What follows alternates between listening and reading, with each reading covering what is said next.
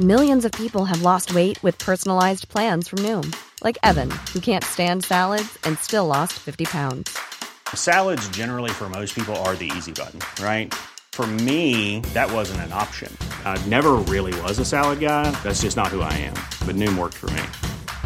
Get your personalized plan today at Noom.com. Real Noom user compensated to provide their story. In 4 weeks, the typical Noom user can expect to lose 1 to 2 pounds per week. Individual results may vary. The Premier League All Access podcast is proud to be brought to you by Ladbrokes. Stay ahead of all the big games in the best league in the world, the Premier League. With the latest odds, form guides, expert opinions and more, the fans are the players at Ladbrokes. Are you in? Let's go. Play at ladbrokes.com, 18 plus, begambleaware.org. T's and C's apply. This is a Game Day podcast from TalkSport. Hello and welcome to the Game Day podcast from TalkSport with me, Sam Matterface, the former Manchester City winger Trevor Sinclair, and TalkSport's Alex Crook, as Manchester City escape from a war of attrition with Atleti, only to have to square up with Liverpool again. Right-footed ball, flighted in and in from Diogo Jota. Another City-Liverpool game to look forward to. Chelsea went through 120 gruelling minutes and have now got to beat Palace to have any hope of winning silverware domestically this season. Tottenham and Arsenal have winnable games, but can you trust Manchester United to beat Norwich? Watford face Brentford in a last gasp attempt to save themselves, and Burnley have to go to West Ham. So much to get through, so much to discuss. Let's get into it. It's the Game Day podcast from TalkSport.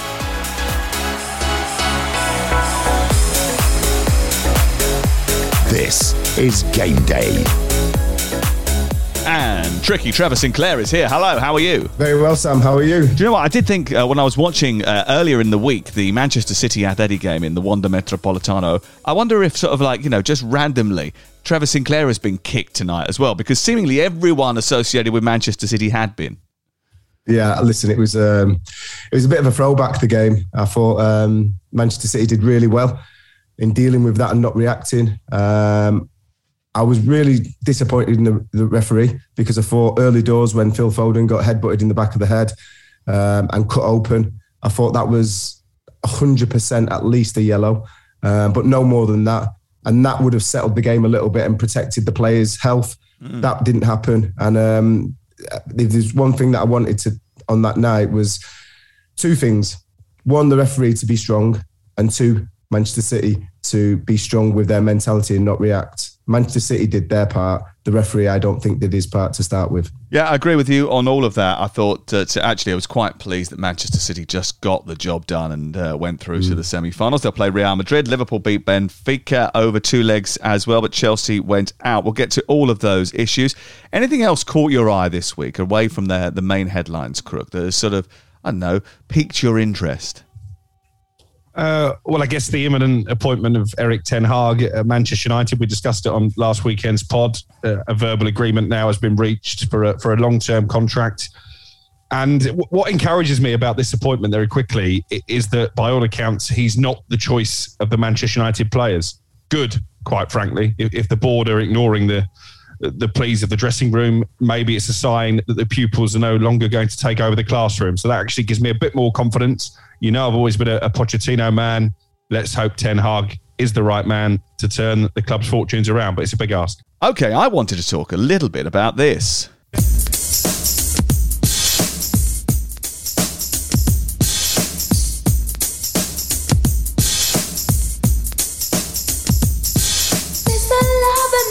Shaka. Shaka. Shaka. I don't know what Xhaka. Yeah, I want to talk about Granit Xhaka, Mr. Loverman, who fell out of love with Arsenal Football Club. I was done with Arsenal. I was finished. There was a contract on the table from another club. All I had to do was sign. I'd talked with my wife. We'd decided to leave. I was just going to say goodbye to Mikel, and we would board the plane. So he's done a big interview with the Players Tribune, in which he says, it's not that the fans don't like me. No, it's different. This is hate, pure hate. Now, I completely understand his emotions, because actually when he goes into it, and the interview is quite revealing, and he talks about how much it hurt him. And listen, if you go back and look through his life and the stuff that he's had to go through in his life, where he came from and his backstory, you can understand why he takes these things to heart. But I just don't understand why you would bring it up right now. Doesn't it all it do sort of like disrupt everything for Arsenal once again? Especially when the Arsenal fans seem to have taken him somewhat back to their hearts. I think he's actually had quite an effective season, particularly when he's played alongside Thomas Partey. So the timing is strange, and actually the cynic in me thinks, is this Granit Xhaka trying to force his way out of the club this summer, having not got that move to Roma a year ago? What do you reckon, Trev? I can understand why he feels like that, because basically his discipline's been poor. His consistency until, as Crookie said, playing alongside Thomas Partey this season has been poor. And you're gonna get difficult times if you keep on getting sent off for a football club. And, you know, you're supposed to be an experienced player in that quite young side, especially the forward players. And if you can't stay on the field of play and you continue to show ill discipline, the fans are going to fall out with you. So, you know, it's all right coming out with this interview and they're saying, listen, I want to be loved. I want to play well for the club. But I'm kind of looking in between the lines and thinking maybe something else is going on behind the scenes, because this season he has been good. He's been more consistent. He has built up that relationship with Thomas Partey. And I think he is a good player. We've seen him when he plays for his national team. He's consistent. He plays well. He takes responsibility on the pitch. And he just needs to do that for Arsenal. And if he does that, and maybe a couple of interviews here and there, just saying how he wants to do well for the football club, how that, you know, he don't. I'm not one of them for apologising. You know, apologise for this, apologise for that. Just let your football do the talking. And if he does that, I think he's got a future at Arsenal. But whether he wants that or not, I'm not so sure after this interview. One of the things I thought that really struck me from the Players' Tribune interview was the fact that he was saying the only reason that he was still there was Mikel Arteta. You know, Arteta basically saved his Arsenal career. So, I mean, look, he obviously trusts the process. It's still an interesting one when it comes to Mikel Arteta and his relationship with the players, because from what I understand, there are some players who absolutely adore him, and maybe now we can put Granit Xhaka in that bracket. But obviously you look at the Aubameyang situation. I think Nicola Pepe came out before the Ivory Coast played against England and mentioned there was a language barrier between him and Arteta. So I think he is very much that type of character. You're either Arteta in, and therefore you do trust the process, or you're Arteta out, and you clearly don't. Okay, well, certainly both Pep Guardiola and Jurgen Klopp are in the Champions League. They want to stay in the FA Cup. So do Chelsea. They have to. Should we look at the FA Cup semi-finals? The FA Cup, the original and the best. Tsimikas on the corner of the box. Right-footed ball, flighted in and in from Diogo Jota. 7-time winners of this competition, but haven't won it for 16 years. First Foden and now Mahrez, and they are heading to Wembley with a swagger. 4-1. This competition is so special. Massive competition, I think, massive competition. Ziyech, who motors up towards the edge of the penalty area, cuts in left footed, drives the ball goalwards and brilliantly past the goalkeeper with a fizzing effort. You know the words Wembley for sure, and the words FA Cup. And of course, as a manager, you know, you just want to do well in every competition like the FA Cup. It will be a dream come true, I will say it. Crystal Palace are back at Wembley in an FA Cup semi-final. This is a competition that makes heroes.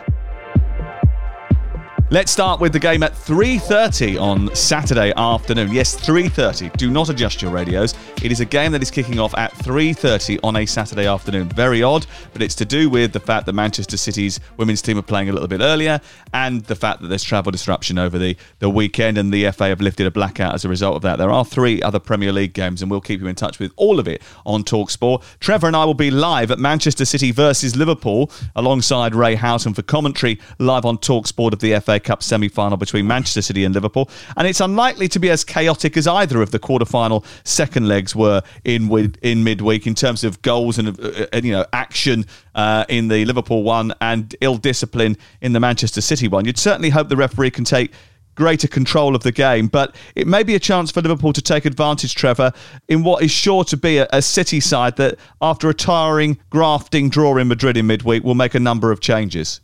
Yeah, they'll have to. It was a horrendous game for the players to be involved in, physically, mentally. And you look at the ease I know it was 3-3, but you look at the ease in which Liverpool got through that quarterfinals, the amount of key players that they rested. Yeah. On top of that, you look at Kevin De Bruyne had to come off with a slight injury. Foden has had his head cut open. He was getting kicked from pillar to post. Kyle Walker's a big one because obviously with his pace at the back, he's so integral, and he's just back as well. So that's a big blow for Manchester City. I hope it's not an ankle injury that's going to keep him out for a long time. But listen, I think you have to put Liverpool as favourites. I know you can bring Jack Grealish into the side. I know you can bring other players into the side, Sterling into the side who didn't play a lot of football last night. But still, the way that Liverpool have recruited, again, you go back to, doing your due diligence and learning from your mistakes. I think Jurgen Klopp's done brilliant with Liverpool, and I think they've put them in a position now where it's the business end of the season and they've got a vast squad to choose from. Yeah, Liverpool were able to rest the frontline attackers, but expect them to be back for Saturday's game. As Trevor said, that will give them a little bit of an advantage. Both sets of fans are absolutely cheesed off by the fact that this is at Wembley. Does that have a little bit of an impact, or is it forgotten as soon as the whistle goes? I think it'll be forgotten as soon as the whistle blows, but I do think there is a cause here for maybe reverting to the old system where FA Cup semi-finals were played at places like Villa Park. Who's going to pay the bill for Wembley? Exactly. Then? It probably won't happen because of the finances, implications. But I do understand the supporters' frustrations. It just needs more planning. If you know there's an FA Cup semi-final taking place this weekend, you need to be in contact with the rail authorities and make sure there's enough public transport to get the supporters safely to the ground. It wasn't a secret. I mean, for example, Trevor and I booked our hotels probably about 2 months ago because, you know what, there was an FA Cup semi-final this weekend. I'm doing both of them, one for the TV, one for the radio. So I knew I was going to be there the whole weekend. So I took precautions. But, surely the idea of the travel companies not thinking that through is a massive implication. Or if you are going to insist, I mean, I know the FA have laid on 150 buses, is that right? I do think, even if you are going to do such provisions, you've got to come up with some bulk way of transporting people, even if it's like a special train that comes from the northwest. It won't take that much. There's not that many people coming down. Well, I think it's the tracks that are getting worked on. So there's no train service. I was on the train yesterday coming up from the Jim White and Simon Jordan show back to Manchester, and we was an hour delayed doing the Manchester City Atletico game from the Etihad for Manchester City TV. And it's one of them where the FA knew about this a year ago. They were told about this a year ago. So, right, fair enough. You don't want to lose the game at Wembley. You want to keep the game at Wembley for financial reasons. We understand that. But seriously, you have to find a solution for the fans to travel down from the northwest of England and get to the stadium. Or don't host it on Easter weekend. Do it the week before. I mean, does that make more sense? I don't know. Anyway, Manchester City took the lead twice in the game that these two played last weekend, which was a thrilling game. I mean, can we possibly have the same sort of spectacle at Wembley on Saturday? I think it'd be asking a lot. Especially given Manchester City and their exertions in midweek. I agree with Trevor. I think it's a great opportunity for Liverpool to book their place in a cup final when you look at the fact they left Fabinho, Van Dijk, Mane, Salah all on the bench in midweek. And obviously that was the advantage. They pretty much knew they were going to qualify for the semi-finals in Europe after the first leg. But this is the second part of what I think will be a brilliant trilogy, because I think it will be Manchester City against Liverpool in the Champions League final. And at the moment, I would give Liverpool the edge in the FA Cup. I think City are favourites in the Premier League. The Champions League is anybody's guess. 26 goals in the last 7 meetings in the league between these two. Are we expecting goals again, Trevor? Yeah, I think so.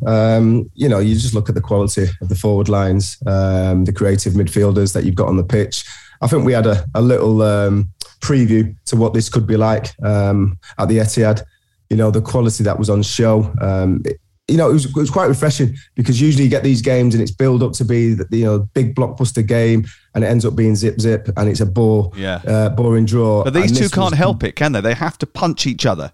But this is why we love these teams. Even Manchester City, even though they play completely different football, Manchester City very possession based, quite intrinsic with the movements and repetitive with the patterns of play. But then you look at, but they also get the job done, and at times they overwhelm teams and beat them 4-5-6-0. They did change their approach slightly on Sunday, though, didn't they? Yeah, I think they were quite prepared. You know, after having a little look at Liverpool, they were quite prepared to go toe-to-toe, which I think confidence-wise for the players to twice take the lead and to, you know, be quite unfortunate not to win that game. I think that'll give them a lot of confidence. But again, you talk about the fatigue from the games that they've played. I know that Liverpool have had a really difficult run as well leading into this semi-final. But you look at the game on Tuesday night, they've had 24 hours more to rest. They had a much more simple or simplistic route through to the semi-finals of the Champions League, and they've rested players. City, on the other hand, have had injuries. They've had a really difficult tie where they've been battered from pillar to post through a very physical Atletico side. And everything in me, apart from my heart, points to a Liverpool victory. This is a little bit like the rivalry itself, isn't it? This sort of analysis from Trevor. It's all a bit passive-aggressive, but not properly aggressive. So you sort of like, you sit on the sideline saying, oh yeah, but they've had this and we've had that, and you know, I did this and I did that. But when it comes down to it, no one wants to really have a go at each other, and in the end, you all just sort of hug on the touchline. Does that stop it from being a proper rivalry, or is that just 2022, Crook? Well, it wasn't 2022 when you look at the Atletico game in midweek. That was very much 1980s and early 1990s. But I'm talking specifically about Liverpool, Klopp, Guardiola, Man City. I would prefer a bit more disrespect, to be honest. I think they're a bit too nice to each other when you see Klopp and Guardiola hugging on the touchline after a 2-2 draw. I mean, it's been said that this is the biggest rivalry in the Premier League era because you've got the two best managers with the two best teams. I think Sir Alex Ferguson and Arsene Wenger in the late 1990s would have an awful lot to say about that. And the pure hatred between those two managers, those two sets of players, and those two football clubs, for me, gives that the edge. Are they just a little bit cleverer, Klopp and Guardiola, about the way they go about their mind games? So that when they do it in such a way that it sounds like they're being really nice. I mean, because if you ever meet Pep Guardiola, he's the most sarcastic bloke you've ever met in your entire life. I think they're more sophisticated. I think the coaches are more prepared, obviously with the data and the analysis they've got at their fingertips. They can do so much more. They understand how the players are feeling, whether they're in the red zone, whether they can play 90 minutes. I think there's a lot more detail, and that's why I don't think you get the rhetoric where you've got this hostility towards each other, because I think it's a lot more controlled now. You know, you go into games and, you know, I'll use Pep as an instance. He loves to control games by, you know, even when he's got the ball, sometimes he's defending. He's just taking the sting out of the game, just taking the edge off the game. And listen, it might not be as exciting. Again, passive-aggressive. It might not be as exciting for the fans, but I love it. And I think this is an evolution of the game. Do you know what? I really hope this weekend 6 players get sent off. Right, let's move on because Chelsea take on Crystal Palace in the second semi-final, 4:30 on Sunday. This is live on TalkSport as well. It was a draining experience in midweek for Chelsea, who battered Real Madrid for large parts of the game on Tuesday. Crook was there. What sense have you got as the week has gone on, Crook, that they are going to be able to shrug off the fatigue, the mental and physical fatigue, because it's a bit of both, isn't it? Yeah. And try and fight for the one remaining trophy that they can feasibly lift? I think that's the key point that you made right at the end there, that this is Chelsea's season now, that they're not going to challenge for the Premier League. Clearly, they're not going to defend the Champions League. So if it's to be deemed anywhere near a successful season, they have to win the FA Cup. And that might just give them the edge. As you know, when this draw was made, I was touting that Crystal Palace and Patrick Vieira could pull off an upset. I still believe there's a chance because physically and mentally, it will have taken its toll on Tuesday night. At the end of the game, I took a picture and posted it on my Twitter feed.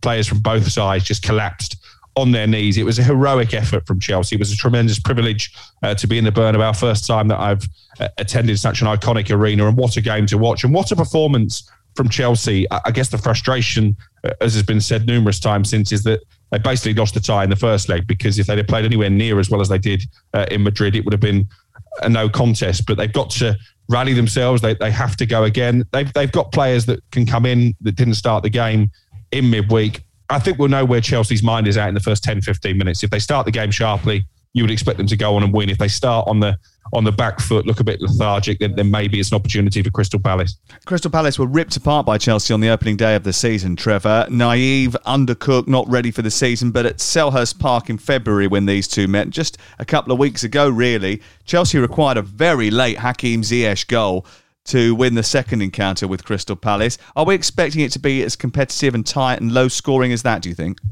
I think so. Yeah, I think you've got a fresh Crystal Palace side. You've got a Crystal Palace side that have had a lot longer to work under the stewardship of Patrick Vieira. A lot more competent, a lot more confident, a lot more understanding of what their requirements are and roles are in the team within that shape and formation. I think Conor Gallagher is a shame. I understand why Chelsea have done that, because he's a threat.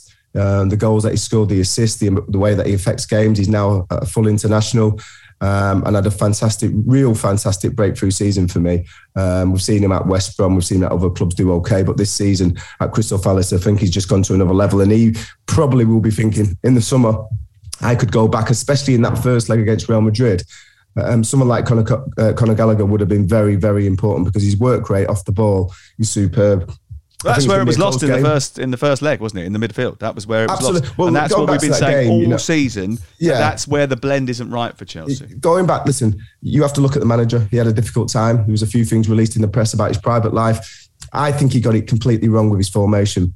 When you've got Casemiro, Modric, and Kroos in the middle of the park, and you play two players against them, you're going to have problems, because not only the top players anyway in their own right, but as a 3 against 2 in a huge area of the pitch where you're playing with a 3-4-3 and wing backs, why wasn't in-game formation change made? Then you look at the manager and you think maybe there was other things going on, and he probably didn't have his finger completely on the pulse. So for this game, Gallagher's absence actually helps Chelsea, does it? Because that blend in midfield will be massively different. Well, basically, Crystal Palace aren't Real Madrid. They've not got that quality of player.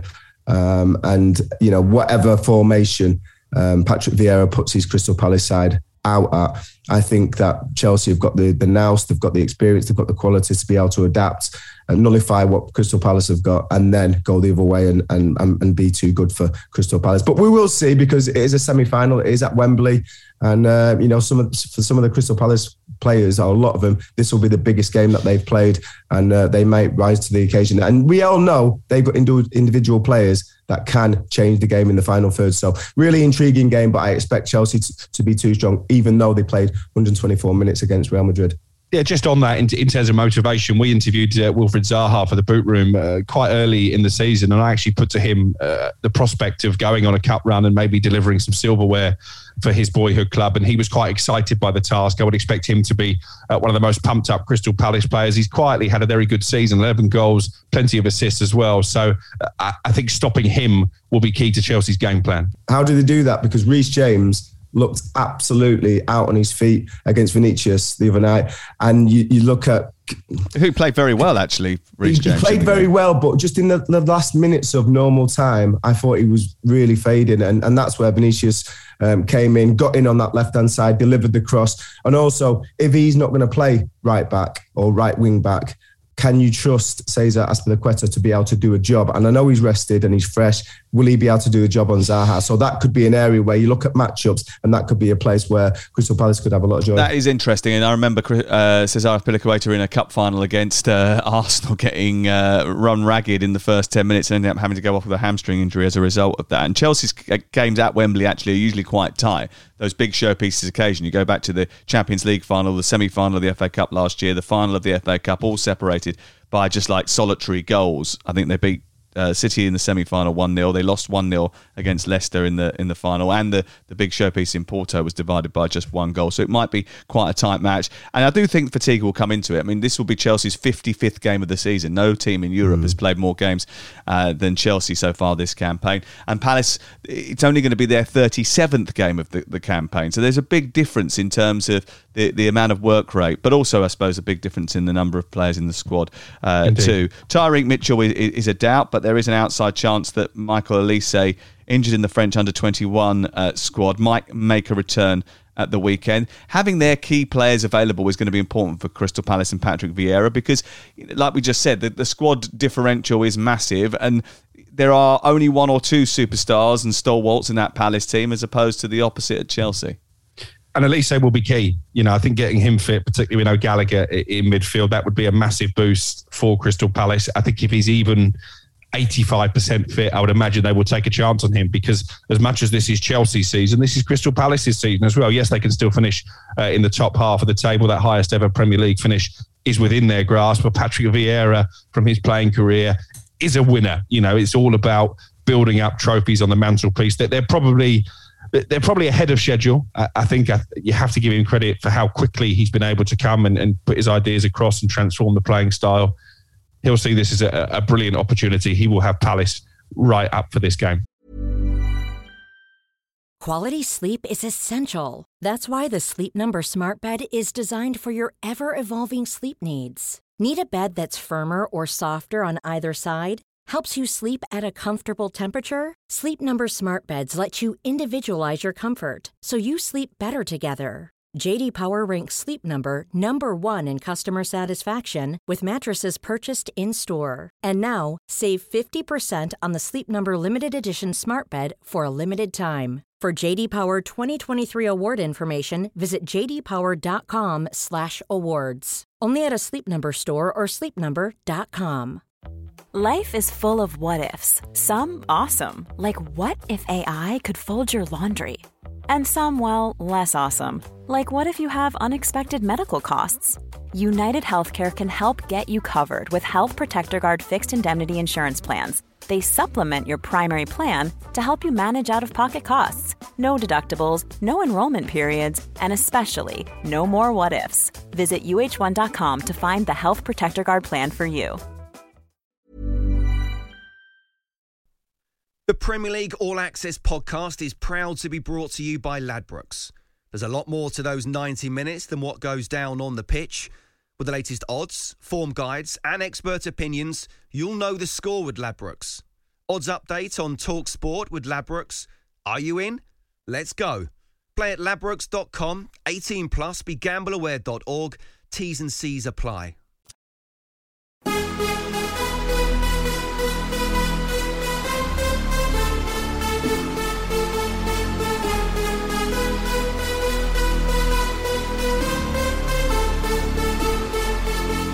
Kulusevski continues here. He pulls it all the way back to Son with a shot. It is 4. It is exhibition stuff from Tottenham. For sure, we are in the race for a place in Champions League, and not because we are lucky. And at the moment, they're running away with a place in the top 4. Aston Villa 0, Tottenham Hotspur 3. They're in pole position now. They're probably massive odds-on favourite now to get top 4. Oh yes, Enoch Mwepu! It's 2-0 to Brighton. From our perspective, you've got to try and look forward, try and look at our own performance, try and get points, try to look at it that way. The race for 4th place.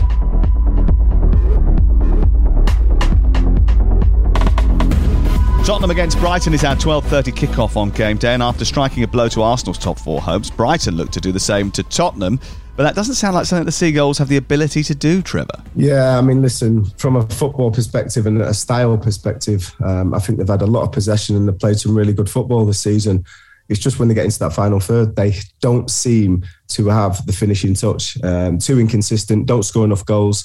And they drop points because of that. Because if they had an out-and-out striker who's, in front of goal, he finds the back of the net, I think they'd be way further. That's not true, though, is it? Really? I mean, because Maupay, how many goals has Maupay got this season? Yeah, but I think he's probably got double figures or nearly 10 goals this season. Yeah, but you look at their XG. Yeah, he's the only player. He's the only player who has got any exactly. kind of That's the issue, isn't it? It's not the fact that they need someone who scores double figures. They need everybody to start contributing, don't they? Because ultimately, for a mid-table bottom half team, Brighton have got someone who does actually score quite a few goals, really, in comparison to the other strikers in the league, because actually there's not many strikers in the league, even at the very top teams, that have got the same level of goals that he has. But ultimately, nobody else contributes.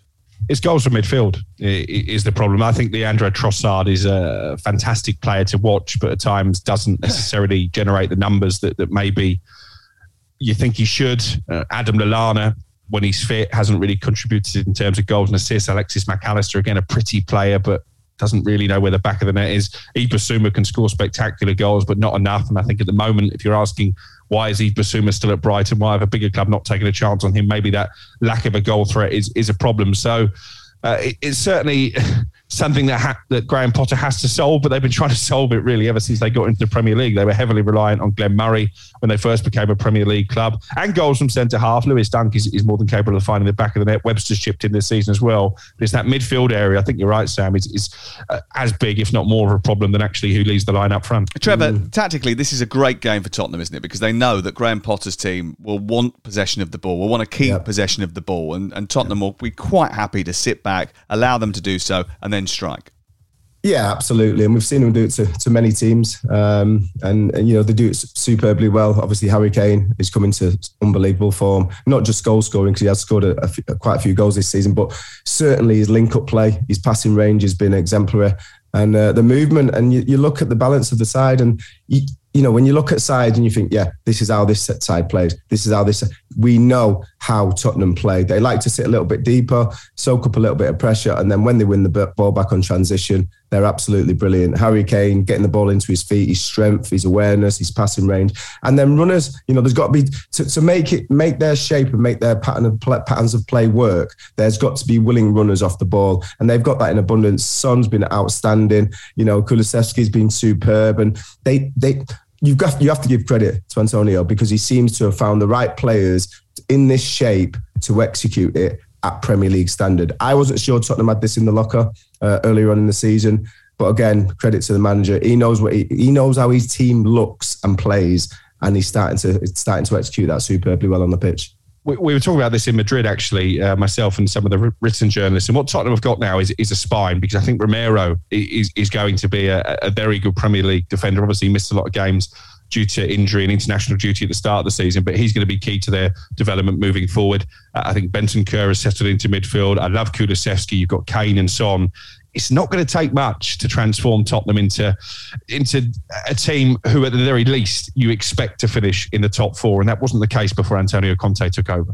If Antonio Conte's COVID diagnosis robs Spurs of his presence on the touchline, and we don't think it do, actually, this morning, I think we sort of found out that he's probably going to be there on Sunday. Actually, that makes a massive difference, doesn't it? Because he's essential to sort of keeping them on the bridle, Trevor. Yeah, I mean, listen, I think so. But I think they're in such a rich vein of form, and they've got leaders throughout that side. You know, there's a few, you can see there's a few captains, especially down the spine of that side. I think, you know, and you've got honest players as well, in Son and you know, players of that ilk.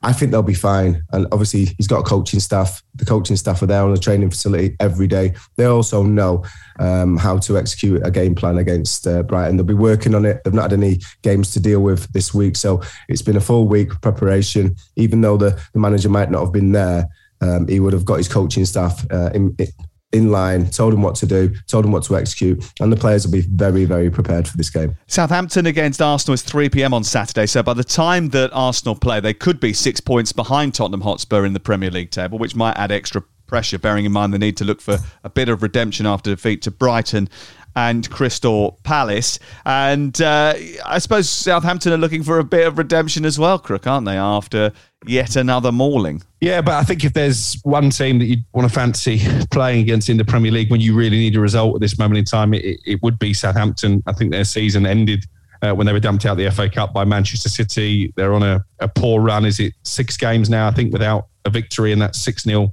hammering at home by Chelsea. So 7 matches without a clean sheet. If Arsenal have anything about them, if they're anywhere near the type of form that they produced, for example, when they went to Aston Villa and won impressively by 1-0, they will win this game. I think this is all about Arsenal. It's about their attitude. It's about their mentality. Obviously, they've still got key absentees, but Southampton are there for the taking. Goals are a bit of an issue for Arsenal, though, Trevor, aren't they? And they have been for a while. Only scored 4 times in the last 5 matches, and actually they failed to score in 6 of the last 13 games in all competitions. How do you solve that? Better man management with your star striker, I would say. But that ship has sailed, and you've seen what Aubameyang's doing over in Barcelona. It's a problem. You know, Lacazette is an honest player. I think he gives everything. He's a 100% player. But he's not clinical, and he's not a goal scorer. He's not a player that you're going to say he's going to score me 15, 20 goals a season. I think he's less than that. He's a good link-up player. Again, similar to Brighton, midfielders have got to chip in more. They've got to be more clinical from set pieces. You've got to get a few goals from the defenders as well. And I'm sure they're looking at all this data and looking at all these stats and thinking, how can we get more goals out of this team? But it is a problem. And, if you want to go for the top 4 spot in the Premier League, not scoring in 6 out your last, 12, 13 games, it's not going to happen. So they need to find a solution for this, whether that's more out-to-win runs from the wingers, covering that far post when the ball comes in from the other side. All these little intricate things, which are fundamentals of the game, you have to do them better and you have to do them consistently. The other team vying for 4th place, apparently, are Manchester United. The idea of finishing in the top 4 seems to have evaporated like the hopes of Ralf Rangnick being involved in anything other than a ceremonial role at Old Trafford next season.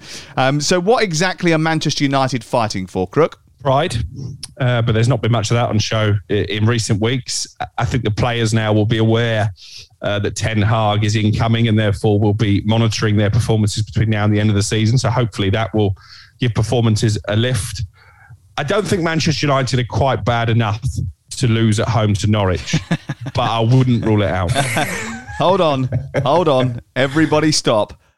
Let's just have a quick reminder of what Crookie said on last Sunday's podcast. Here it is. No, they can't, but it's not going to happen. I mean, listen, I wouldn't back United to beat them. I don't describe... If United lose to Norwich, I give up. I quit. You've given up about 5 times. No, but I'll quit. I'll get another job. I'll become a road sweeper or something like that. Oh, come on, Norwich! There's no disrespect to road sweepers, by the way. They do a tremendous job. And get a haircut the same as Trevor Sinclair.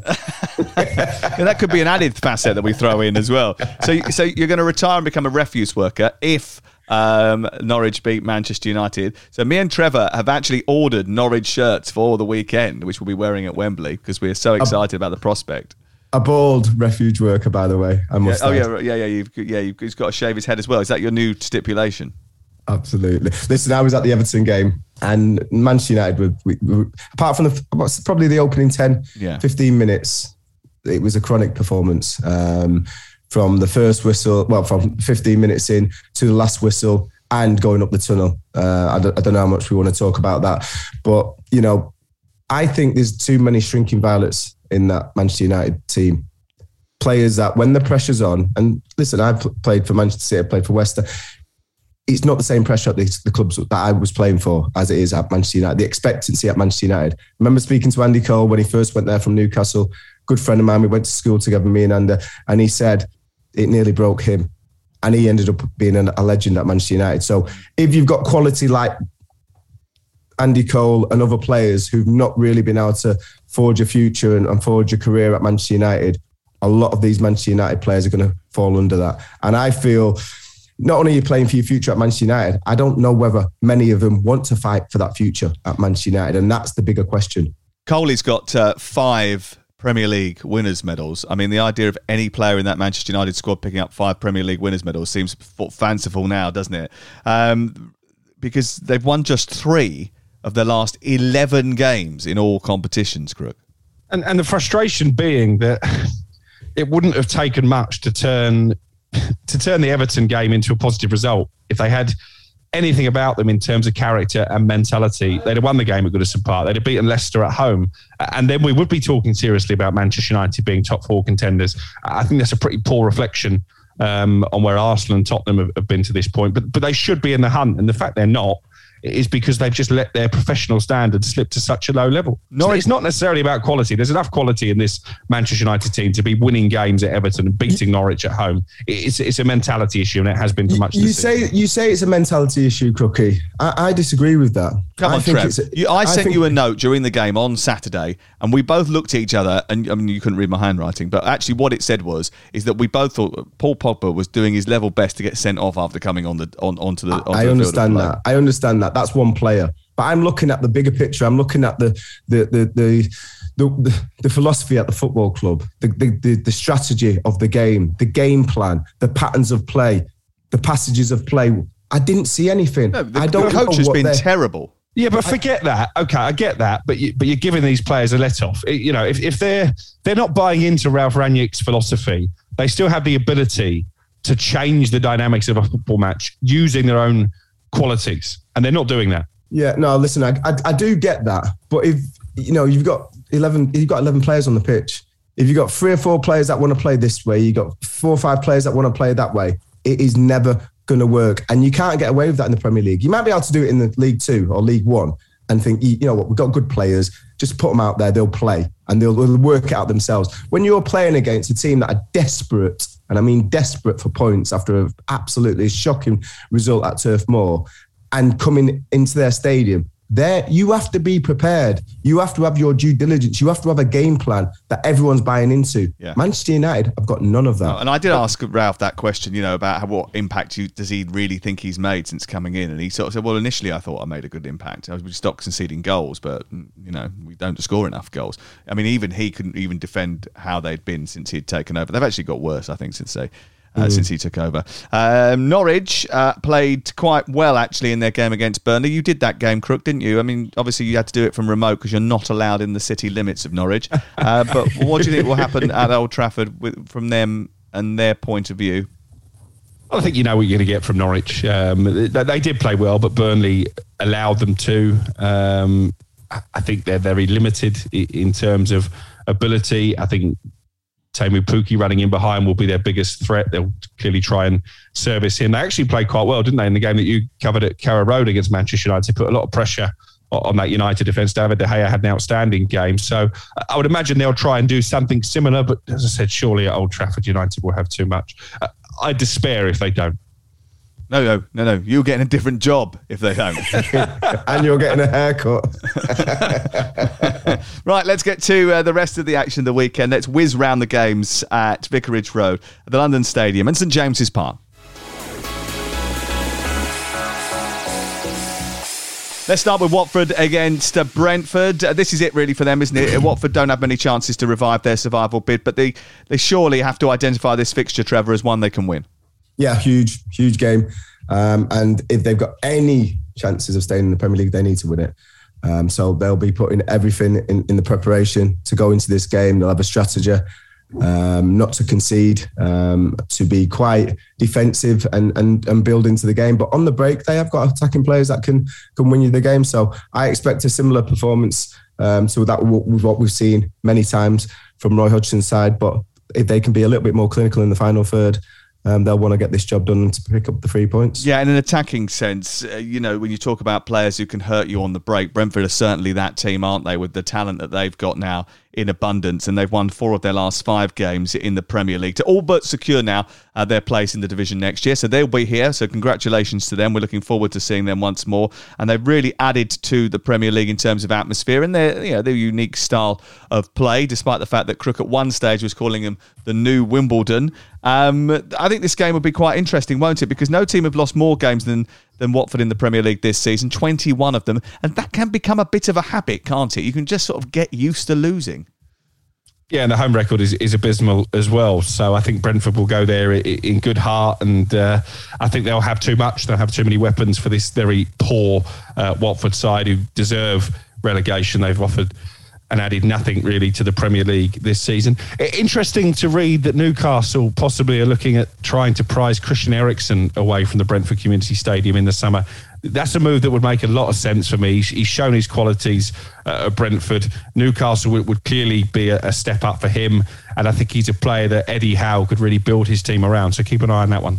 Okay, do you want an interesting stat, Trevor, about Watford? Because I think you think, and a lot of people do think, and in fact people have said it to Roy Hodgson, he balked at it, that they've got quite good attacking weapons, right? I think they've got something going forward. Do you know they failed to score in 4 of their last 6 games? Well, it doesn't surprise me because you look at the position of the team in the league. They have got good players in them areas, but obviously, it's all right being in the middle of the table, having not too much pressure at this time of the season, and going out there and playing freely. This is different. I've been down there. It takes different characters. It takes courage, and it takes a lot of belief.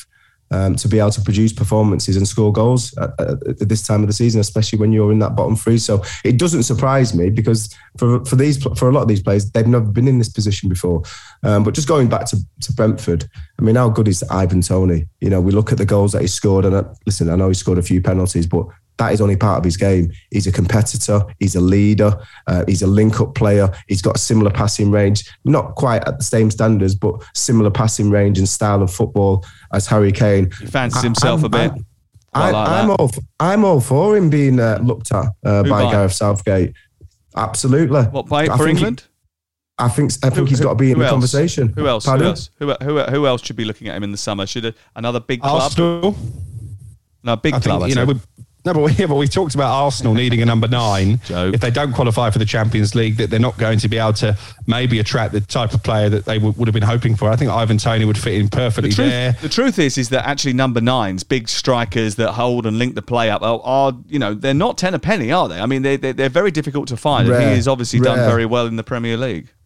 And listen, I think he's got the personality, the persona. Oh, definitely. He's having himself. He's got a lot of confidence, but not in a flash way. No. He's on the pitch. I think he plays the game properly, but technically he's very good. I think he's got that air about him where, if it becomes physical, he's going to win that battle. I think technically when you talk about link-up players who are reliable, they're not going to be flicking the ball here, flicking the ball there.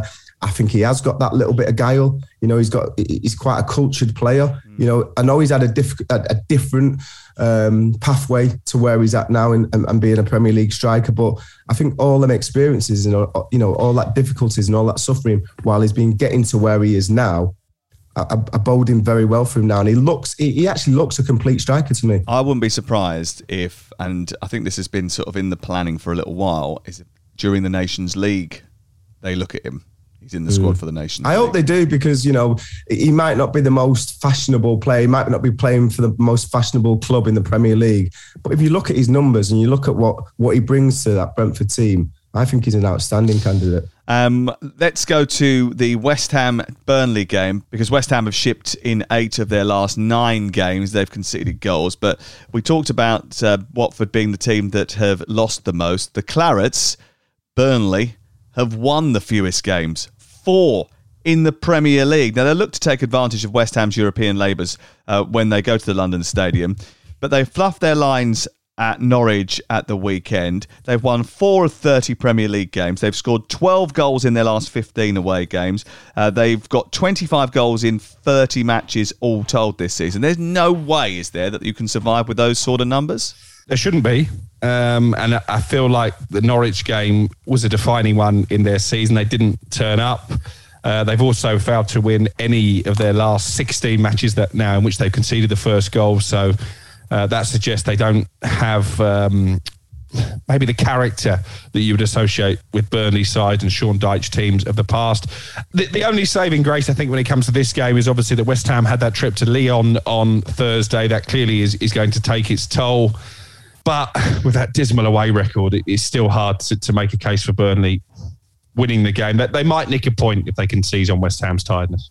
Newcastle United are unbeaten in the league at St James's Park this year. It has got a little bit tricky for them over the last couple of weeks, and actually they just about got over their game against Wolverhampton Wanderers. They take on a Leicester team who, for whatever reason, seem to do very well against Newcastle. They've got an unbelievable record against the Magpies. They've won 5 of their last 6 meetings between the two, although maybe over the last couple of years most people have beaten Newcastle United if they're half decent anyway, so maybe that record isn't as impressive as it looks on paper. 34 points for Newcastle. Leicester have 40, but they could sneak back into Europe if they won all of their games in hand. Now, that sounded crazy when we brought it up. I think, was it last Thursday or maybe on Sunday? But actually, if you look at their fixtures, they've got Newcastle, then they've got Everton, then they've got Villa, they've got Spurs, they've got Everton, they've got Norwich, they've got Watford, they've got Chelsea, they've got Southampton. They've actually got quite a good chance of accumulating quite a few points, bearing in mind this is a team that have got to get used to winning again after having a tough first half of the season, Trevor. Yeah, they have had a really difficult time first half of the season, mainly through injuries, and the players that came in weren't quite up to scratch. But you also have to factor in that they're in the Europa Conference. They've got a game against PSV, which is going to, again, similar to West Ham, it's going to fatigue them. So going into this game on Sunday against Newcastle, who have been miles better than they were for the first half of the season under Eddie Howe, I think they'll be disappointed with the last couple of results, and they'll want to do one over on Leicester. I think it's an intriguing game. It's be interesting to see which way this is going to go. I think the fact that it's away again for Leicester after the PSV game, that could come into play. I wouldn't like to call this, but if I was going to I'd probably go Newcastle being the favourites for this game, just because of the amount of games that Leicester are having to play. Yeah, and Newcastle wanting to bounce back. And Newcastle have got like the bit between their teeth. They got over the line against Wolverhampton Wanderers last Friday night, didn't they, with that penalty goal from Chris Wood? Even though actually, it was a tiring game for them. They struggled in the 3 previous matches and narrowly were beaten in those matches. They've come back. They've dragged themselves into a position of safety. And the crowd up there, they'll be revelling in it. They'll be absolutely revelling in the fact that the team are almost safe. And mathematically, they won't be. But, if you get over 34 points in this division, let's say they get 37 at the weekend, that's pretty much definite safety, isn't it? Yeah, Eddie Howe will want 40. He's very much a 40-point manager. He'll be trotting that out, I'm sure. But it's a big end to the season for Newcastle because we expect them to be busy in the summer, although I'm still not convinced that the signings they make will maybe be of the headline Galactico nature that perhaps their fans were expecting when the takeover first happened, because Eddie Howe isn't that type of manager. I don't think he'll want to upset the harmony in the dressing room. But what it means is that the current squad are playing for their futures. So people like Almiron, for example, who played a big part in the goal that wasn't given last Friday night. He needs to prove that he can be part of the furniture. There's also talk that Alan Saint-Maximin perhaps could be moved on. And we're talking about Ivan Toney and clubs that he could maybe sign for this summer, because he's got history at St James's Park. Newcastle want a goal-scoring number 9. I wouldn't rule that out either. Yeah, that'd be an amazing story. You never know, but I'm not necessarily sure he'd fancy that. I think he's got his sights set elsewhere. We'll see. You never know. Right, but listen, talking about sights set elsewhere, I'm sure that Crook's got to get to a pub somewhere because he hasn't been in one for at least a couple of hours. Trevor, lovely to see you. Lovely to see you too, guys. We're back on Monday morning when you wake up with all the reviews of the action from around the Premier League and the FA Cup. Make sure you tune into TalkSport this weekend because we've got it all. We've got both FA Cup semi-finals. We've got 2 games from the Premier League as well. Live and exclusive commentary at 12:30 of Tottenham against Brighton. We've got another game from 3 o'clock on TalkSport 2. Meanwhile, at 3:30, we've got 3:30. Remember, it's 3:30, the FA Cup semi-final, Manchester City. What time Liverpool. is it? 3:30. 3:30. Okay. The most ridiculous time ever for a football kickoff. It's never happened. I mean, 3 o'clock, yes, we get it. 3:30 doesn't happen, does it? And then Sunday, 4:30, it's Chelsea against Crystal Palace. We'll see you Monday with Darren Lewis. Have a good weekend.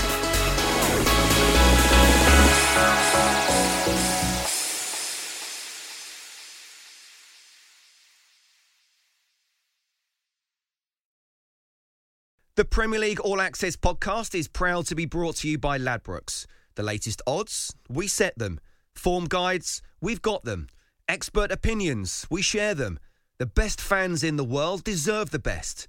Be matchday ready before the whistle blows with Ladbrokes. Odds update on TalkSport with Ladbrokes. Are you in? Let's go. Play at ladbrokes.com. 18+, begambleaware.org. T's and C's apply.